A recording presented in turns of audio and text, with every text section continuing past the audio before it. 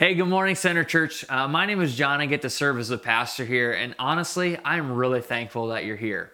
Now, it's funny to say here because you're either watching us on Facebook or YouTube. Maybe you're listening to the podcast later on, but I am really thankful that you're here because in this very unique and challenging season, these times are almost more important than they were before it because they're forming us. And it's really interesting because over the last couple of weeks, as we've been in quarantine and watching the news and just kind of following all the updates, I've been thinking a lot about the first Sunday we're going to gather again physically. In fact, if I can be honest, I really miss it. I miss people like you. I miss people like your family. I miss even some of the new faces who have joined us online, but I haven't got to meet you yet. I just miss that gathering. And what's interesting as I think about what that first Sunday is like is how much I look forward to the service itself.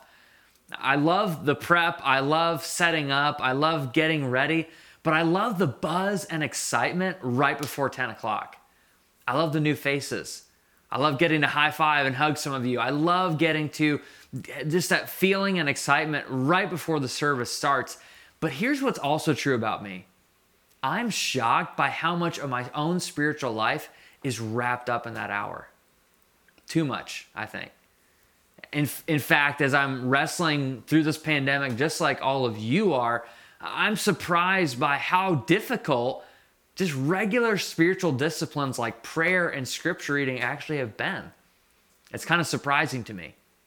And I bet that you've noticed that gap in your own life, maybe not on a drastic scale, but there's probably a gap between where you'd like to be spiritually and where you find yourself during this crisis.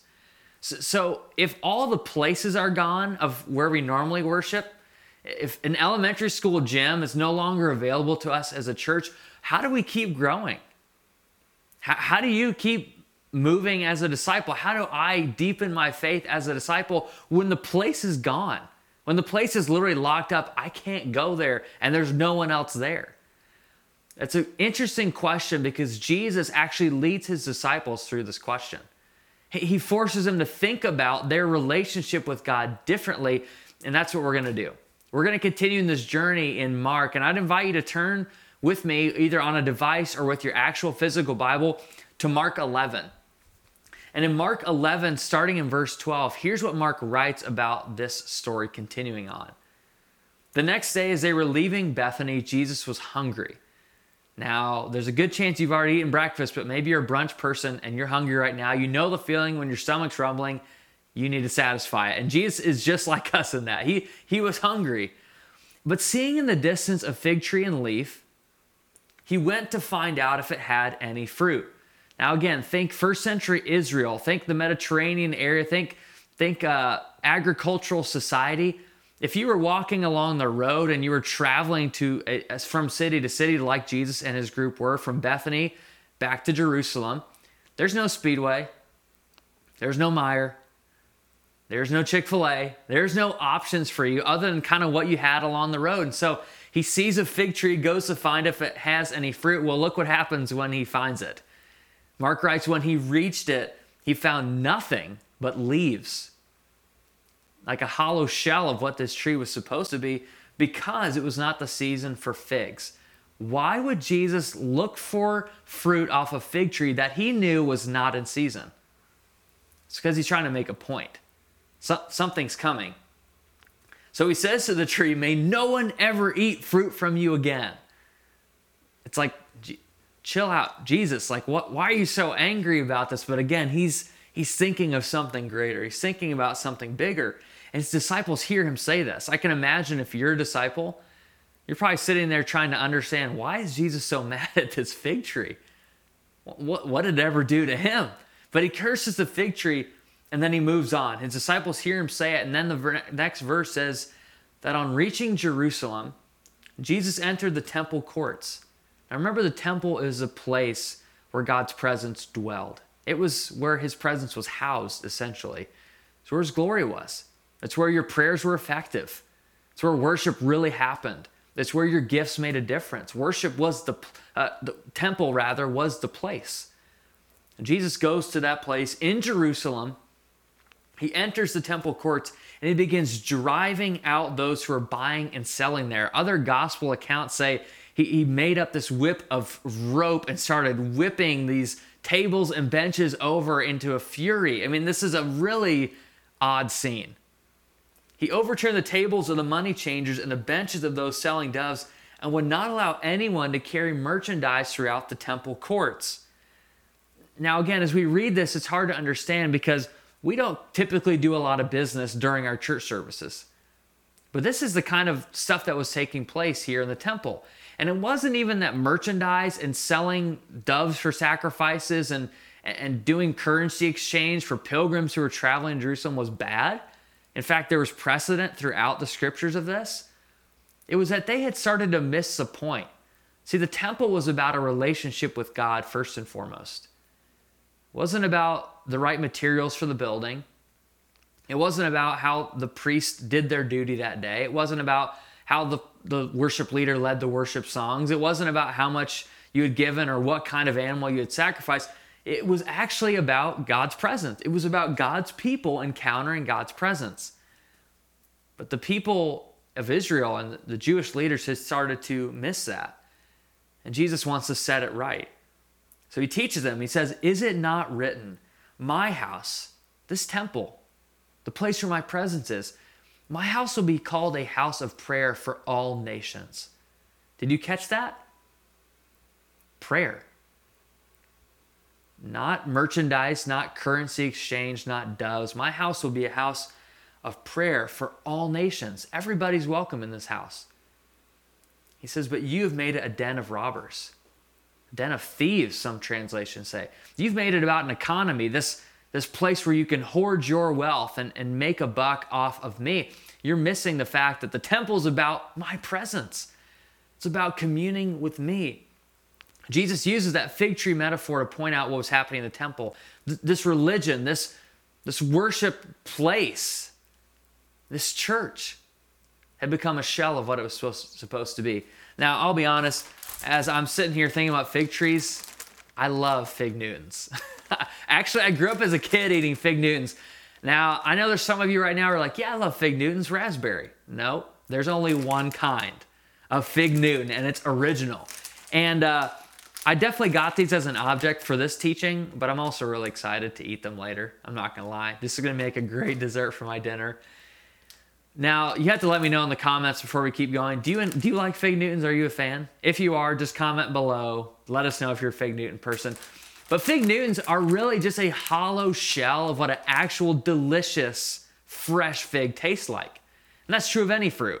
You can get a dried orange piece, which is okay, or you can have a real orange fresh off the tree from Florida. There's a big difference. And Jesus is saying that the religion, this temple had just become a shell of what it was supposed to be.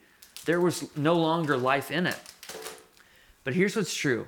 Even in the midst of this virus, Jesus wants to move disciples, people like you and me, from being place-centered to being prayer-centered.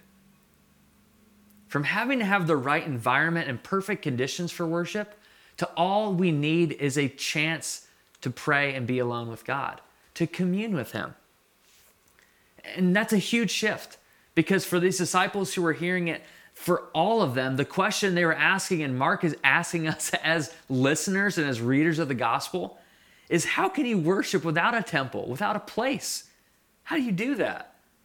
But Jesus foresees, and that's why he quotes Isaiah, this passage on being a house of prayer for all nations.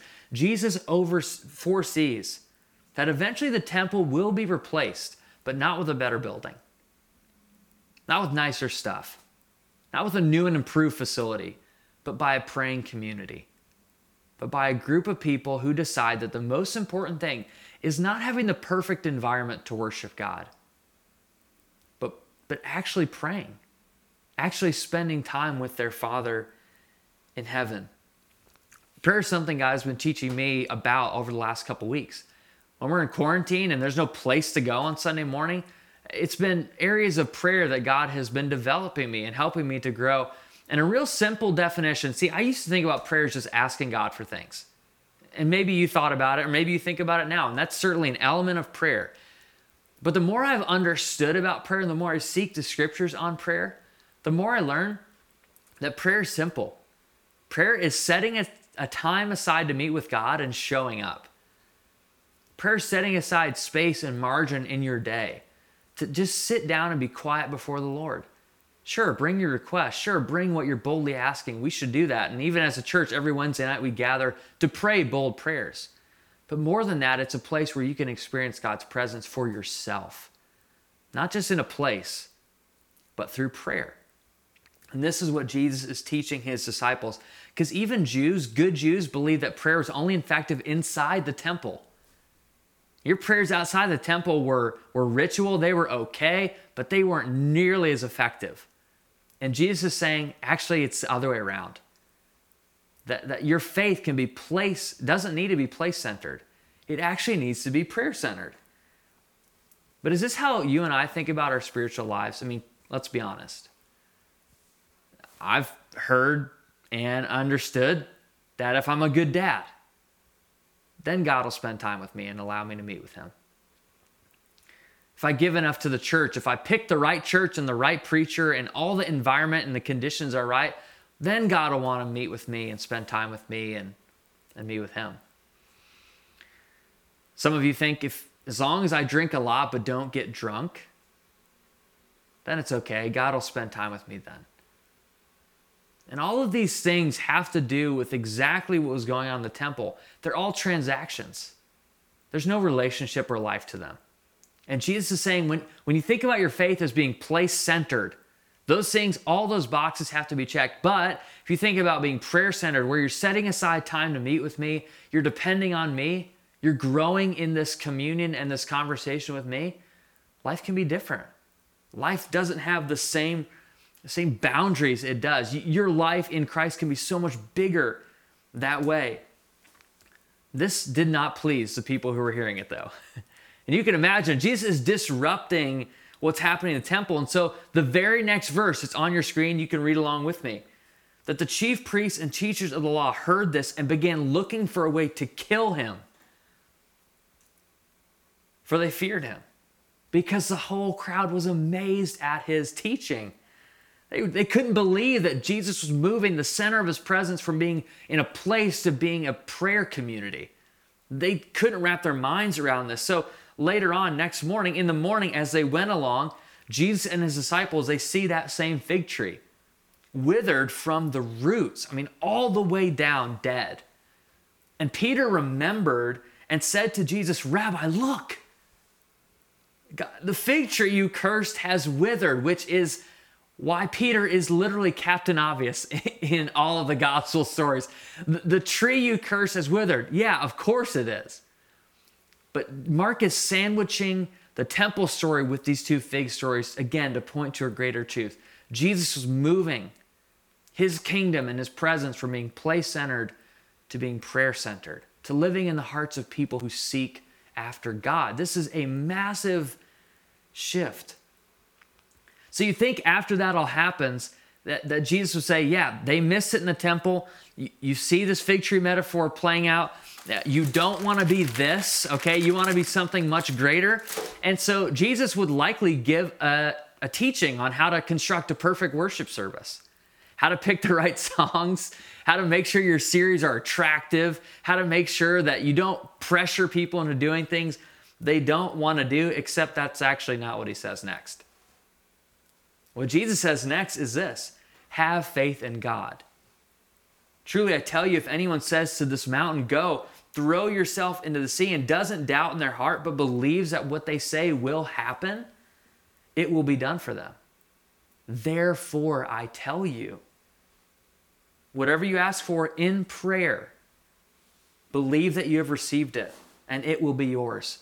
And when you stand praying, when you honor God, when you pay attention to him in prayer, if you hold anything against anyone, forgive them, so that your Father in heaven may forgive your sins.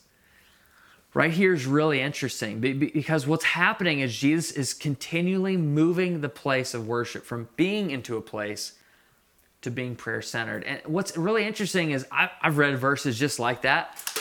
I've read verses like what Jesus says, and I think about, okay, mountains, that's a big obstacle. And even in Jewish literature, ancient Jewish texts would talk about if you have enough faith, you can literally move mountains. Jesus is saying that, but he's also playing off the whole idea of place, because the temple was located on a mountain. The temple where Jesus had overturned the system, where he had flipped the religious tables, where he'd said Jewish nationalism no more, making a dollar off God's presence no more, where he changed all of that. It was on a mountain. And Jesus is saying, just like I did that, when you pray, it doesn't have to be about the mountain. It doesn't have to be about the location. It can be about a relationship with me. You don't have to have it all together to start the journey of prayer and communion with God. You don't have to have all the answers in order to do that. It would kind of be like this. So I've been married a little over 6 years. My wife, Lindsay, is incredible. You saw her. She's hosting this service. I love her. Now, quarantine is probably testing her love for me, but I really love her, and I'm thankful that she is an incredible chef, that she loves me, that she likes the shows I like we get to run together. All those things have been great. But just picture as a pastor, if I said to you, I love Lindsay so much when we go out to dinner, when we go on runs together, but when we're at home, not so much. Again, picture if I said that to you, you would feel concerned about the quality of my marriage, right? You'd be concerned about, does John actually love his wife he's been together with for 6 years or not? But when we say that about a relationship with God, that I love God on Sunday morning, I love him in that hour. It's so easy to worship. I just don't love him as much during the week. Or maybe better put, I don't really know how to love him during the week. I'm not really sure. Prayer is the opportunity to love God through your week. Prayer is the avenue. It's the venue. It's the place. It's the real place in which you can have a life with God, where you can receive the peace that you need, where you can receive the hope that you need, where you can experience the resurrection power of Jesus Christ that we all need. And that's the kind of relationship he wants to let you experience his love in prayer. He wants you to love him back through prayer. And actually, before we keep going, the spirit of love, I want to take 30 seconds. And in those 30 seconds, I want you to turn to somebody who's in the room with you, maybe at the table, on the couch, in the big chair. And I want you to just say, I love you to them. Now, maybe you don't like them right now, but try this out. I love you. If you don't have anybody you're watching with, maybe type it in the comments below. Or if you want to text somebody or call someone real quick, leave a voicemail. Just tell them you love them. 30 seconds starts right now. Now, that may be one of the most spiritual things you've done all quarantine. Just let somebody know you love them. But that's what prayer is. Prayer is setting a time and meeting with God, showing up with him. And it's allowing him to move your faith from being place-centered to prayer-centered, that personal relationship that he invited even his disciples here in this story into. Prayer was one of those things that as I grew up, I was kind of confused about, honestly. I wasn't sure how it worked, and I didn't really ever feel like I had enough to ask for when it came to prayer. That all started to shift my sophomore year in college. I got the opportunity to go on a missions trip to Beijing, China. As probably you're guessing, or as a maybe follower of world events, you know, Christianity is not welcomed in China. In fact, it's oppressed. Christians are regularly tortured, harassed, imprisoned for their faith. Pastors thrown in jail for no reason. This is the environment in Beijing, China for Christians, for people like you and me. We were there, and one of the things I was most excited about, because I'd read about this as a little kid growing up, grandparents had done missions work, my parents had done some missions work, and I was really excited to go to a place like China, which was just like, wow, it's so difficult there, but God is moving. And so we had the opportunity to go to a house church. Well, the night before, our guide comes up and says, hey, unfortunately, because of government pressure, we can't allow just a bunch of foreigners to come and check out this house church. They meet in like the 23rd floor in this apartment room. They rent it out. It's too small a space. We can't risk it. And so our team leader said, well, who really wants to go? My hand was first. I want to go. I want to experience this. And so we go with our guide, me and another friend. We go. And I've never felt so weird going to church before because we were constantly looking over our shoulder to see if we were being followed. We finally get to this apartment building. We enter the keypad. We go up to the 23rd floor. We keep looking over our shoulder. I mean, I was fearful for my life. I had no idea it was going to happen.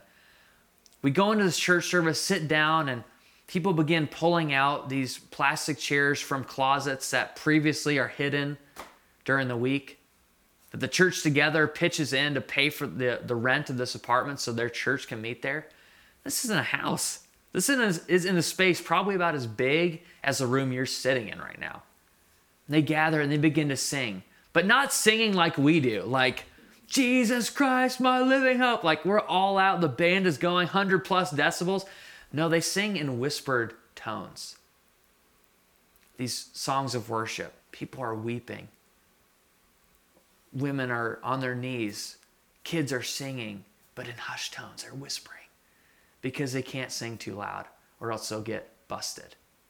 This is the environment they were in. And we started to talk to some of the people later on through Translator. What sustains this?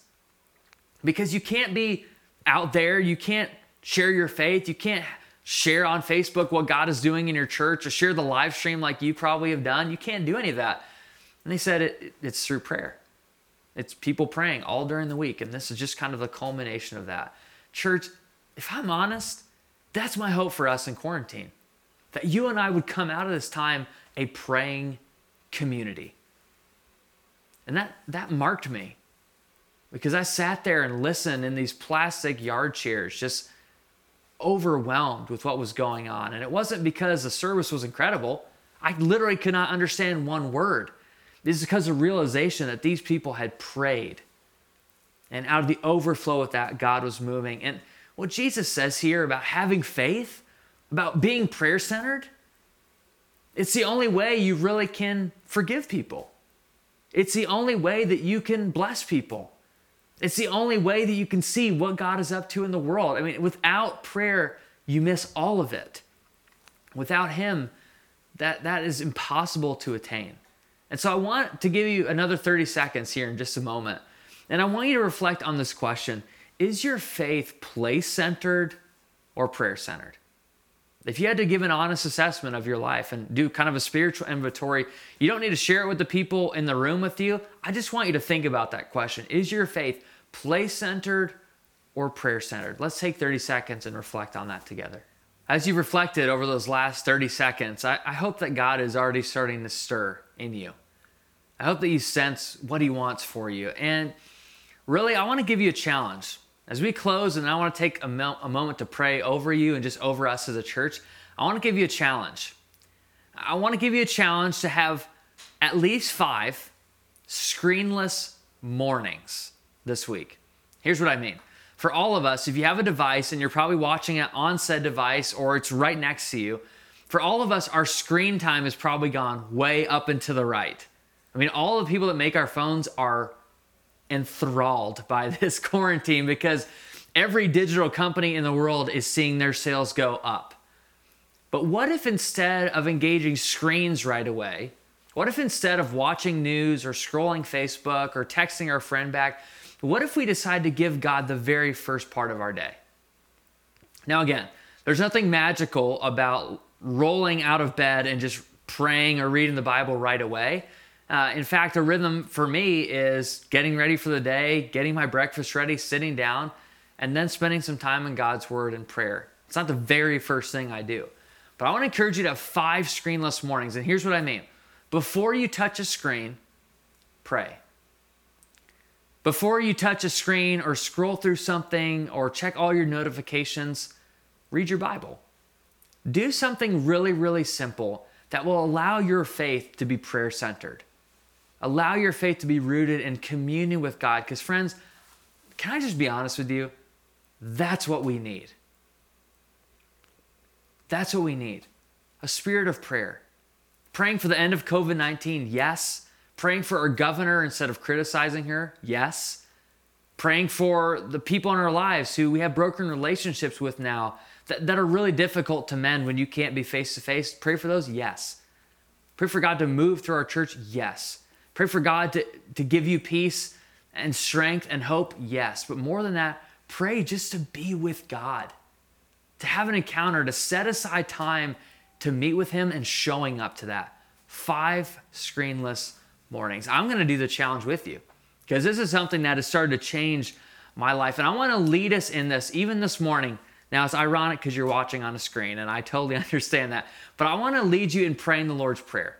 Now, if you're a parent, the words are going to be on the screen. Again, we're going to take 30 seconds to give you space right now to pray that. But if you're a parent, I want to encourage you, have your kids read this with you. If you have your spouse next to you, pray that with your spouse. If you're alone or have a roommate, pray it out loud together.